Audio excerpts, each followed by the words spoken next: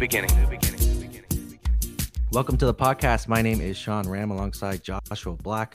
Joshua, how are you today? I'm doing good, Sean. It's a great day. It's actually a really beautiful day here. I'm excited that it's summer and a lot of work's being done indoors for me. So I'm looking outdoors a lot these days, finishing up that dissertation. But I can't wait to enjoy the sun like everyone else is. Yeah, definitely a beautiful summer, and I hope that everybody's enjoying it. And I hope you get a chance to listen to some podcast episodes. We've had some really great ones recently. And again, just appreciation for everybody who's listening, taking the time out to do that. You know, you honor us and you honor our guests. So really appreciate that. So on today's show, we have Dr. Christopher Kerr, and he is the Chief Executive Officer and Chief Medical Officer for Hospice Buffalo. Dr. Kerr's background in research has evolved from bench science towards the human experience of illness as witnessed from the bedside, specifically patients' dreams and visions at the end of life. The results of his studies generated enormous response in the non-medical community, both nationally and internationally, through coverage that has included the New York Times, Huffington Post, The Atlantic, BBC, Scientific American, and Psychology Today. Dr. Kerr has overseen the integration and expansion of palliative care into local hospitals and developed one of the nation's largest home-based palliative care programs, Home Connections, and essential care for children. He has lectured and published on innovative program models that are designed to better align patient family services to the complexity of needs inherent to advanced illness. Dr. Kerr, welcome. Oh, thank you. Glad to be here. So it's amazing to actually finally get you on the podcast. I'm a huge fan of your work, and I was able to meet you a couple years back. I think it's like 3 years back when I first started my PhD, and I was able to meet your team. And you guys are just amazing people, and you have an amazing approach. And I think what you're doing is very important for, the world as a whole. And it really mimics some of the stuff that I'm trying to do. And I'm really excited to learn some more about your journey and also the work that you've been doing, because I know you've been doing a lot more work since some of the publications that have come out. So I want to first really ask, like, what got you into being a medical doctor? Was it something that like your parents said, do this because, it's good money, good pay? No, I didn't. Yes, I always wanted to be a medical doctor. I just think I had great examples, but certainly no push from home. My mother actually was very upset that I got into medical school. So yeah. Why did they not want you to be a medical doctor? Did they want you to play hockey instead? I know you're from Toronto. Yeah. No, my mom just felt that it was very one-dimensional and a huge sacrifice, and that there's lots of ways to help people without that, and that being a father and whatnot was important. So she thought, I should do something other than go to medical school. So. Yeah, no, I think she was proud of me, but certainly she did not want it for me. Wow. Was there like a specific career she really thought you'd go into? She just thought psychology, teaching, social work, any of the above, I think she would have been happier with. That's interesting. I never would have thought that you're a rebel in your family for being a medical doctor. Yeah, well, it's like it was a bad thing. Yeah. Well, my dad was a surgeon, did a lot of trauma, was gone a lot, so she saw firsthand what it can do to quality of life. So I think that was the issue. And has it for you doing this, has it impeded you in different ways that happened with your father? Yeah, certainly not as bad as his generation, when the term residence came from the fact you were a resident of the hospital. You lived there every third night for almost 7 years. I certainly had 100-hour work weeks that are pretty stupid, and I've been on call most of my life. So yeah, I think so. Not as bad as it used to be. But yeah, it's certainly hard to find balance sometimes. Did you say 100-hour work week? Did I hear that right? Yep. We used to go in the morning in the ICU, start at 7, work the full 24, and then another 8 that day. And so then that could be as long as 36. Go home, sleep, then go back and do the same thing repeatedly. So you'd miss every other night. Was like that. Was you yeah, they don't do that anymore. Wow, that's good. 'Cause I know like you must have been sleep deprived, and I know anyone's Yeah, sleep deprived. none of us were well after you do that for a month. It's not exactly a recipe for happiness, but no, it was. Yeah, sleep. My sleep's been deprived for a long, long time. Wow. Is your sleep Yeah. better now though? My role's changed. It's gotten better, but I think a lot of the damage was done. When you're on call, essentially, yeah, a lot of my adult life. Wow. Yeah. Yeah, I think a lot of people don't understand. Like they want the image of being a doctor, but what it takes, and especially in the residency, is absolutely ridiculous. Or even as the job as a profession, about staying up. Like I could never do that. Even if I was like, if that was something I wanted to do, I love sleeping and I love my naps, and that's just a job I couldn't do. Well, you should. And young people are making different choices. If you look at what is desired now coming out of medical school, the specialties are most desired were not desired at all when I graduated from medical school. And then a factor in the decision making is controllable hours. So the generation behind me is making very different choices. It's more healthy ones, I suppose. Yeah. Well, they're learning from your mistakes, I guess, right? I guess so. Yeah. You're always teaching. You're always teaching. And so what yeah, on how to do it badly. So what got you into studying and working with the dying? Because you could have done a lot of things, but you decided to go that route. Like what was that all about? Oh, nothing intentional. In fact, I petitioned to get out of the hospice rotation when I was a resident, and I just wanted more ICU, more of those 100-hour work weeks. But I just didn't think there was much to learn, and I was, so enamored with what you could do on the curative side. I ended up at hospice just because I was looking to moonlight on the side on weekends, having skipped the rotation. And so it was by accident. I was actually in Buffalo to be a cardiology fellow. So I did internal medicine, and then I came here to do cardiology. And saw an ad in the newspaper looking for a doctor to do some part-time work, and that's how I got here. And here you still are. So what grabbed your attention to stay? 20 years later. Oh, God, what didn't? I think the opportunity to take care of people in totality, in the context of their families. I think being given the latitude and time to give the care that you wanted to give and could believe in. Certainly being part of a team was important. And then just this notion these folks are often abandoned by traditional health care, and they're at home and suffering, unfortunately and unnecessarily. So there's a lot of work to do, stuff you could believe in and get behind. It seems like kind of saw something that was maybe more fulfilling for you to experience. Yeah, I never objected to the hours of medicine, but I did object to disproportionate menial stuff. If you're going to work this hard, you at least want to be able to get passionate about it. Yeah. What's it like? Just thinking about what it's like to be a resident for what the perception is. What's it like dealing with all these emergencies and kind of just, I guess, putting out fires? Would that be a good way to say it? Is what you're doing essentially? Oh, it's exhilarating, and the learning curve is steep. It's scary. You're often by yourself, but you're going through it with other people who are trying to figure it out. You've got nurses to guide and shape you.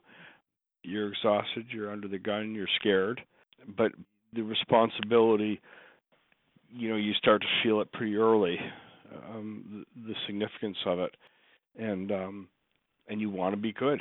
It matters to get good. So I just have nothing but great memories of being a resident. You don't want to do it more than once in your life, but I just adored the people who taught me. The amount of time and their examples were extraordinary. You just hoped you could be half as good as they were. So yeah, it was a good memory. Seems like a type of tough Marine training, And then once you, because like it's kind of similar, they go through like a lack of sleep type of situations and emergency Yeah. type of things. And then after that, from what I understand, you kind of you're bonding with your team, and then you've gone through something. You've endured, right? Yeah, you've endured. You're resilient. Yeah, I'm wondering. all of the above. I'm wondering how your bedside manner evolved from the beginning to where it is now, because you think you'd kind of have to speed that up along the way. Well, I think the biggest thing is for with respect to the dying, because in residency it's all about what you can do and learn, and we thought learning and was doing things to people.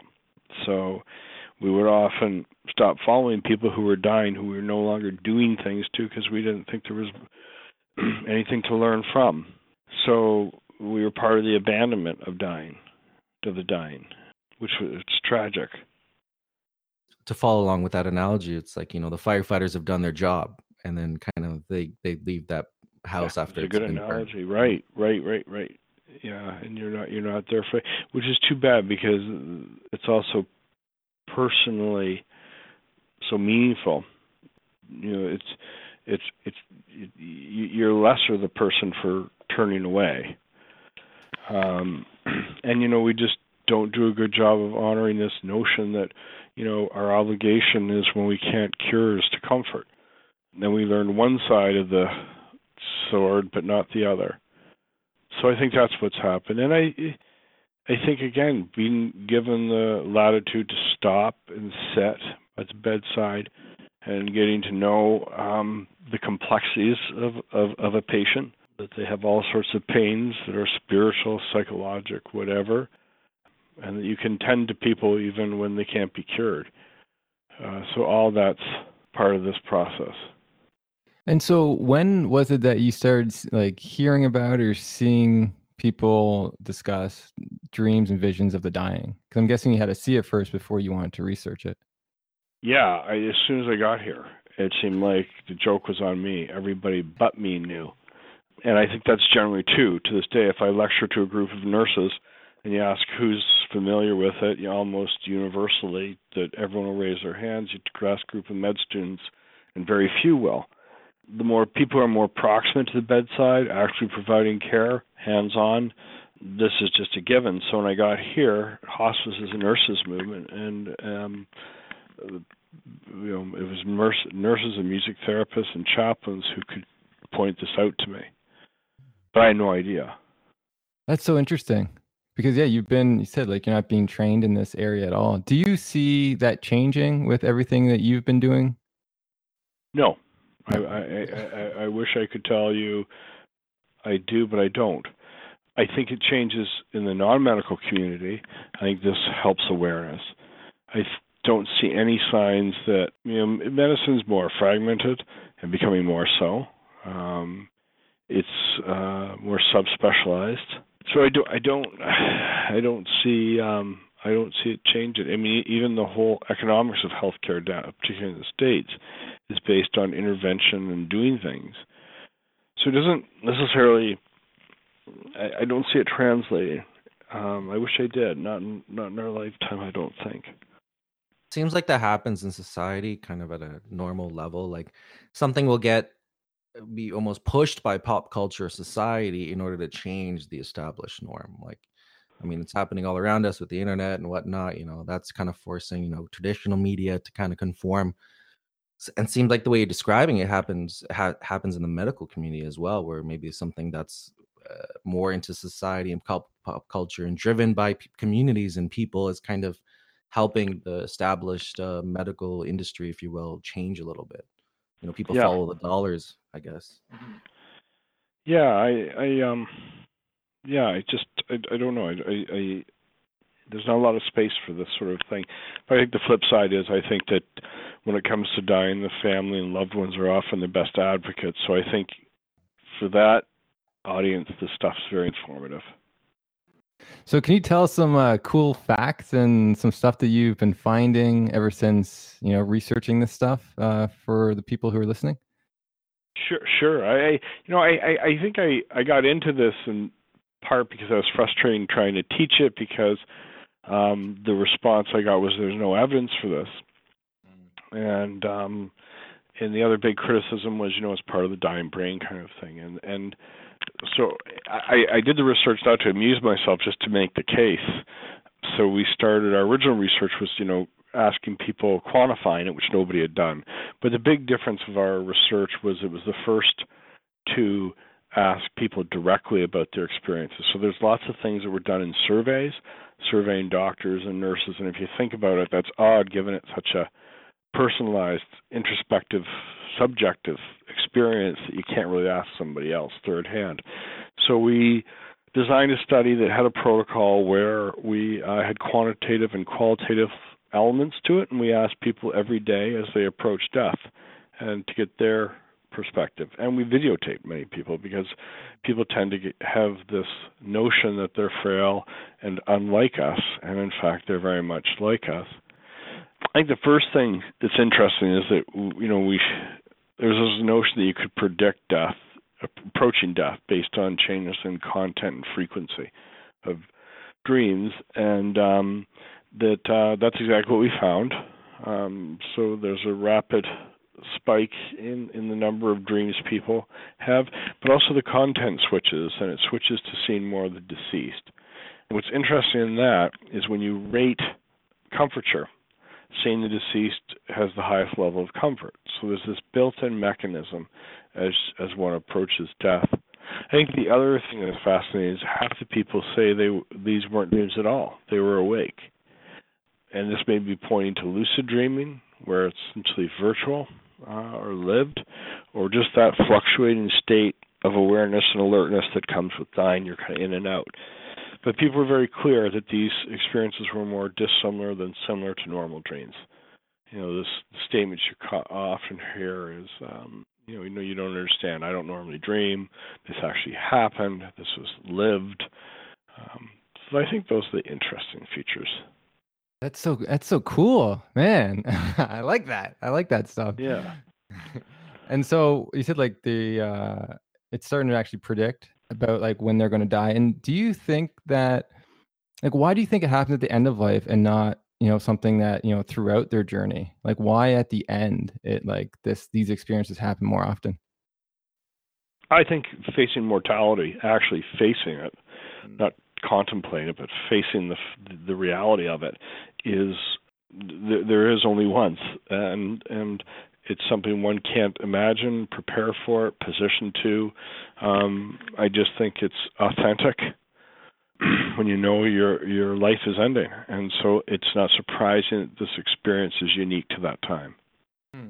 Yeah, it's so interesting because you're right. Like, I've never faced mortality, but if I did, probably you would think one of the scariest things coming, because like when someone loses someone, like they're bereaved, you don't have that increase, or you have these dreams, but like you said, like that increase, it seems like it's very important for like the body's doing this on purpose at this moment. And there's just something about dying that it's trying to, for whatever reason, so it's either way, it's trying to help the individual move forward or be able to transition. And I think that's interesting how even like the body doesn't want to die in stress. There's something about going in peace that it seems to be the mechanism. Yeah, well, I mean, it's a paradox, right? You're physically dying, but you're psychologically and spiritually vibrant and alive. I think it does more than just ease a transition towards dying. It also validates very much the life that you've led and the people you've loved. Those relationships come to the forefront and or the surface. I mean, most people are really editing life, so the parent who withheld love isn't in them, and the person who nurtured them best is in them. So that's the currency, is love. So it's very life affirming, despite being a dying process. That's so incredible to even just like wrap your head around that, because it's essentially your body it's a stage in your life. That's your body's preparing, mind, body, soul, everything's kind of working towards something like that. We have so many stages in our life where we're changing, transitioning from this to that, from teenager to an adult, your body going through changes, your mind going through changes. And then here's this final stage which is it's crazy that this wasn't looked upon or even thought about really or taken seriously until your work started hitting the popular media. That's incredible. I think it was. I think it's something we lost. I mean, if you look at from an anthropologic transcultural standpoint, it actually was valued from the beginning of time. In many cultures, it's just a given. It's how they're tied to their past, to their ancestors, to their meaning. I think it's something we've lost as we've medicalized dying. Dying here is about organ failure, failing parts. It's not the culmination of a life or anything like that. It's about decline. So on that note, could you see moving forward maybe a revival of some of those type of rituals, if you will, or death ceremonies? I don't know about that, but you get the feeling that the next generation doesn't want to die in sterility. They don't want they want a richer experience than let's say death in an intensive care unit. I think you see that. I think this generation's and you're seeing it in popular culture. There, things like Death Cafe. People are leading the way and asking those sort of questions. Absolutely. Like the baby boomer generation isn't okay. They're not. I mean, they're not okay with nursing homes decline, and they're not okay with death in units. I think they want a more humanized experience.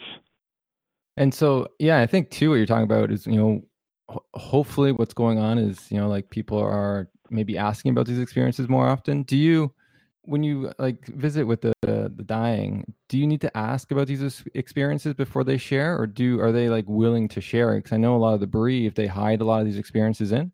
So is that the same? Oh, it's like a cocktail party.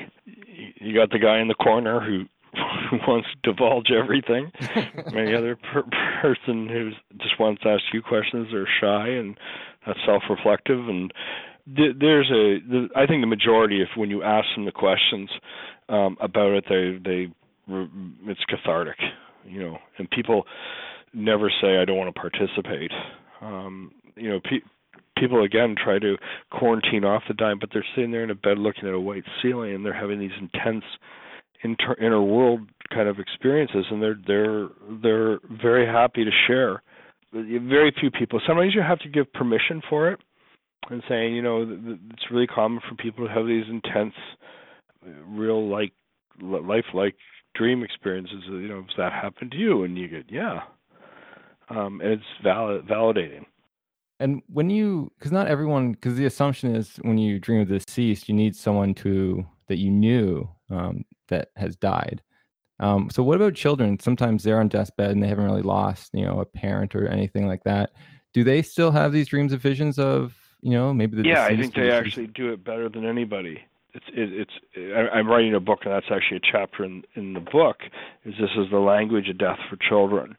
We have a number of children on film, and what's remarkable is if they don't know somebody who's died, they certainly know pets who have died.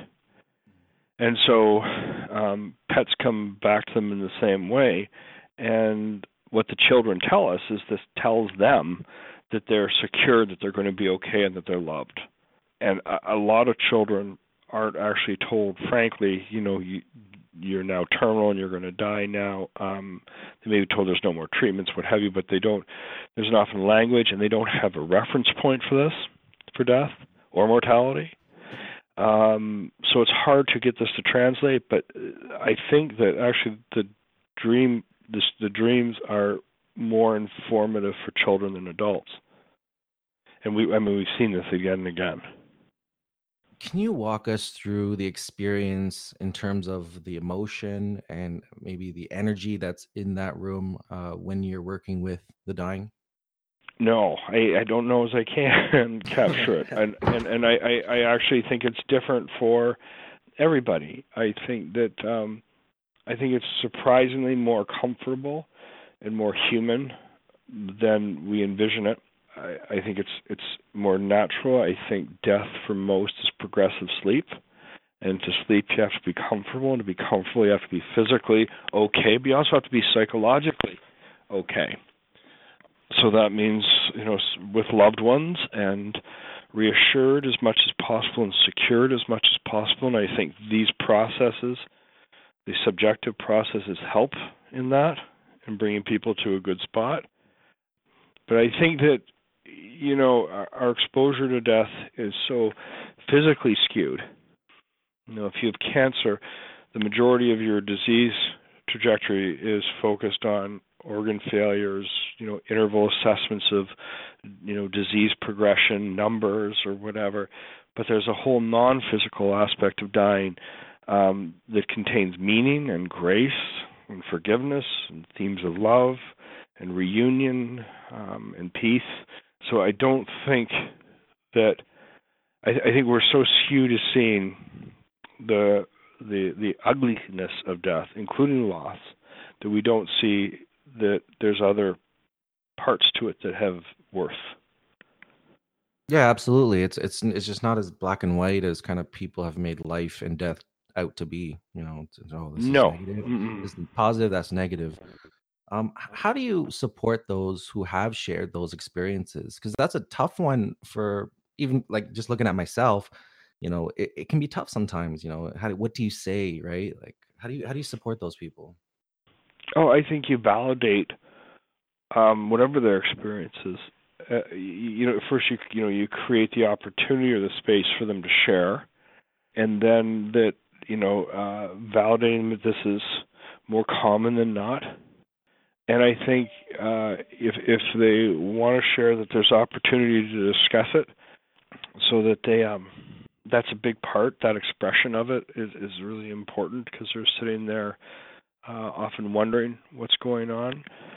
And I just think taking it at its value, and then the stories themselves lend itself to more opportunity. So that leaves a door open. So tell me about your grandfather, or that sort of thing.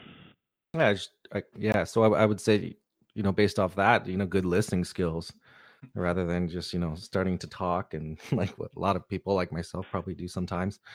Um, I have a question. I think the Sorry, go ahead. problem is that we tend to treat the dying as though we want to bubble wrap them and forget that they're actually living as well. So it's a huge mistake people make. Some of the best deaths I've seen, they've had celebrating somebody's birthday in the room, or it's like a kitchen family thing where there's 9 people yapping away and eating pizza. I think the tones and sounds that make us familiar to others are what matters. So I think we tend to, again, sterilize and it's got to be quiet, and don't talk to them, they're resting, and that kind of thing. And it's just not true. There's important things that need to be expressed. This notion that the final words don't carry importance is just wrong. They may be the most potent words I've ever said. Absolutely, and like you alluded to, everybody is different. So there's some people who maybe want to be a little quiet, and some people who want to share more. Yeah, absolutely. And so, before we move over to just your own loss and your grief, can you just take us like look back and of your YouTube TED Talk video that's up? Did you ever think it was going to reach, was it over 600,000 views? Like, is this like something that you ever dreamed of? No. So very quickly what happened is I published it in the medical journals and never got a reply from the medical community, and then reluctantly did a TED Talk. Somebody held up a camera and just said, do your audition. Tried to cancel the TED Talk. Reluctantly did the TED Talk. Ended up going around the world, New York Times, The Atlantic, the BBC, et cetera, China, Ireland, India, and now they're doing a documentary and a book. So I could never have forecast any of that. But I'm telling you that just because what there's a take away from that, which is there's a disconnect between what the medical community's awareness or interest or value of this stuff is, right? And then there's the people who are actually responsible for caring for, who are doing the living and the dying, and the grieving. And they actually long for this. And what's interesting is when you read all the responses online, they're not commenting on me like you're a great guy. What they're doing is they're saying, thank you. You've given me a clinical context for what I just experienced. Actually, I'm looking at a reply that just came in 14 hours ago. My dad passed away this morning. I needed to hear this. Thank you for sharing. Wow. It's this idea that there's no framework for this, so people are left put on a shelf and wondering what happened, and so this is what's meaningful for the responses are the most fascinating thing. I think people are just hungry for that type of knowledge and information from an academic, from someone who's done the research. It's what, based off just regular society type of people like myself, lay people. But you look at like where have we learned about dying and dreams and stuff like that before? It's not from credited sources, and just kind of like, I hate to say it, but woo type of ideology. And so people like me, and I'm sure a lot of other people, especially people in the industry themselves, are looking for like legit information. And then when you put a video like that, people they find it. People are searching YouTube and they're looking at these things. And I hope that encourages you to do more and like get excited, because it's people like you that are going to bring this topic really into the forefront. Well, yeah, what it does is actually you don't feel like you have a choice. Because if you wanted to pivot and research on something else, this has its own momentum that is pretty hard to ignore.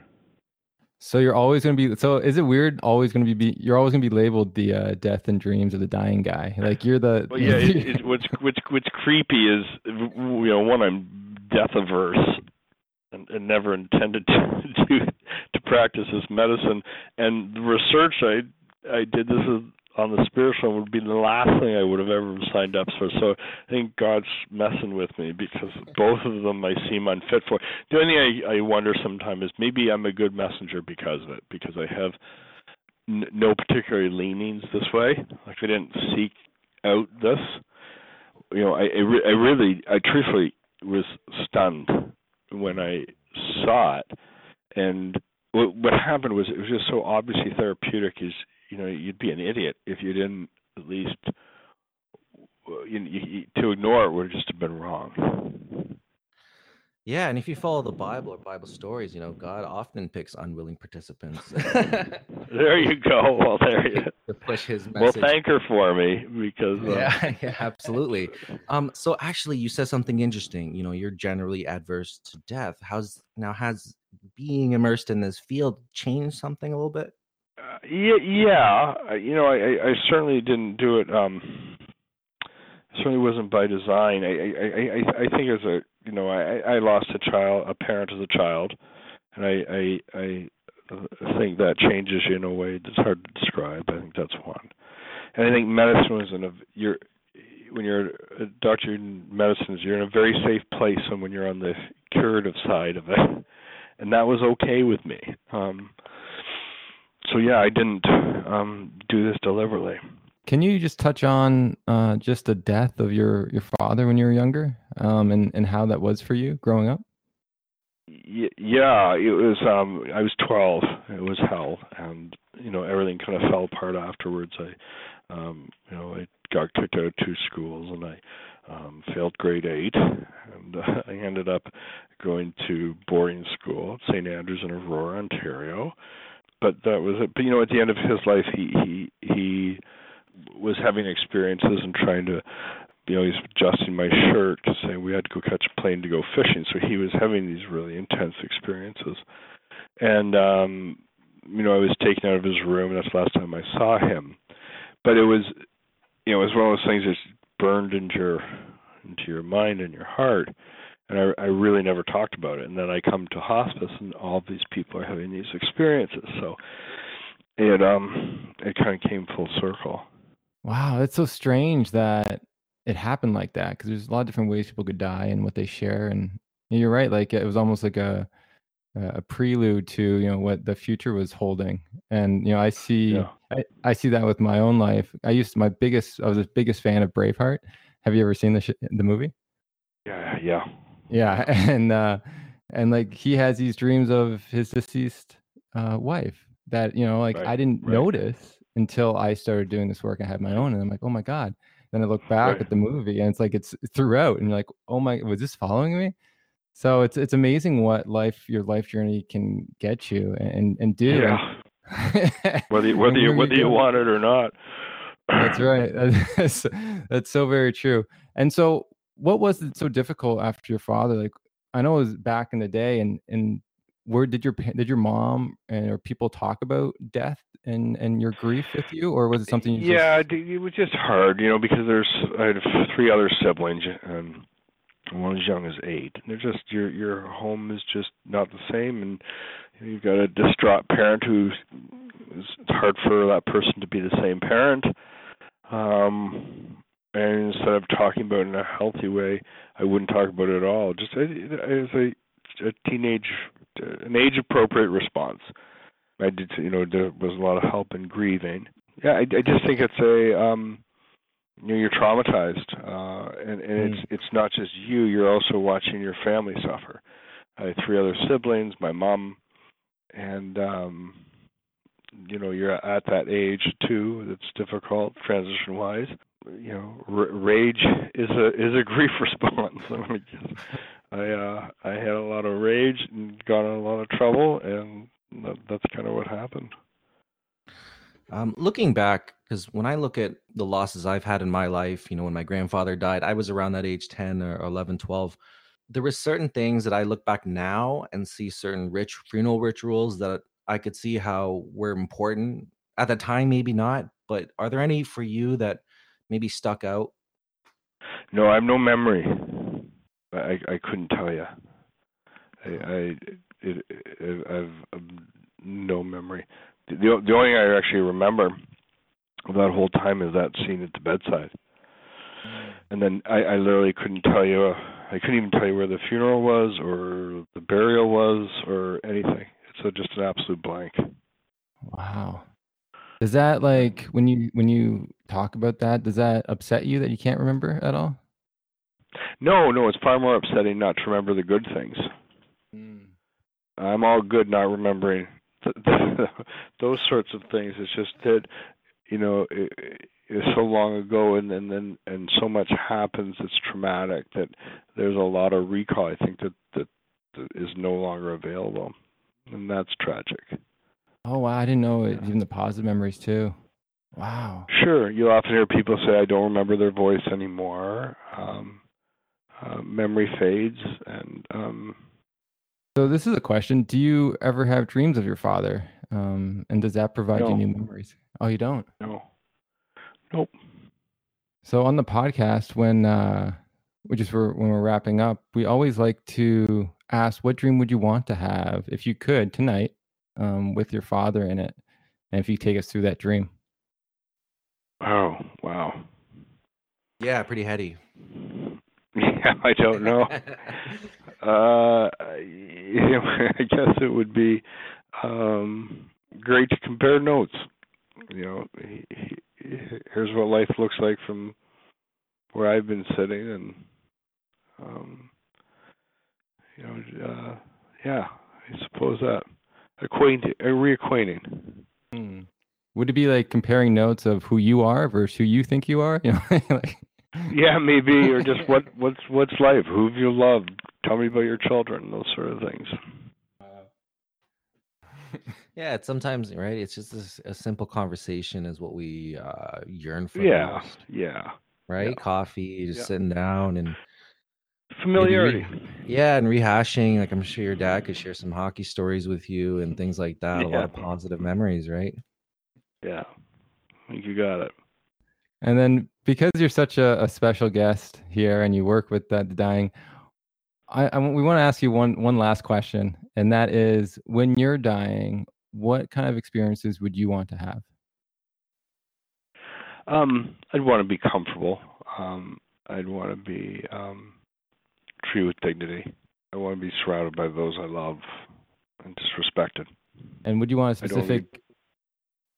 specific dream or vision? Yeah, the ones I see my patients have, where they get to feel the closest of the people that they loved. And that's interesting because now, after hearing so many stories and experiences and sharing these things, like, you think that the possibilities are greater for you. Like, you have these, these frameworks, these ideas that people have kind of shared with you. And I would assume that, you're leaning more towards, or, you're opening that door a little more.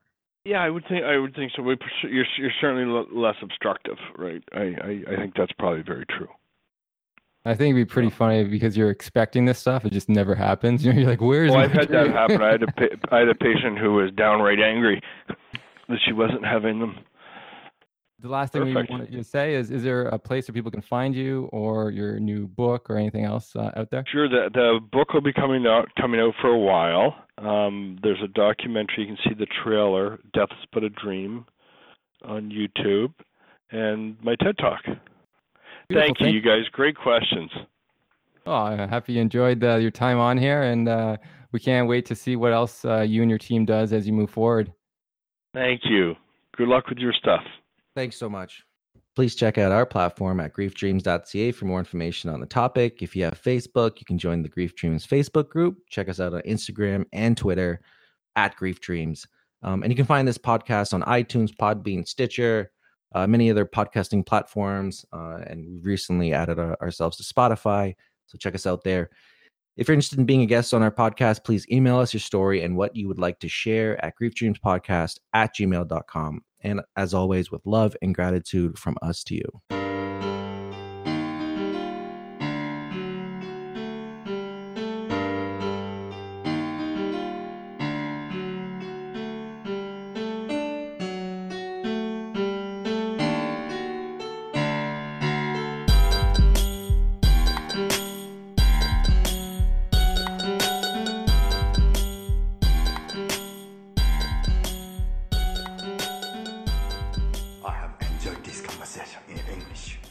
I have questions.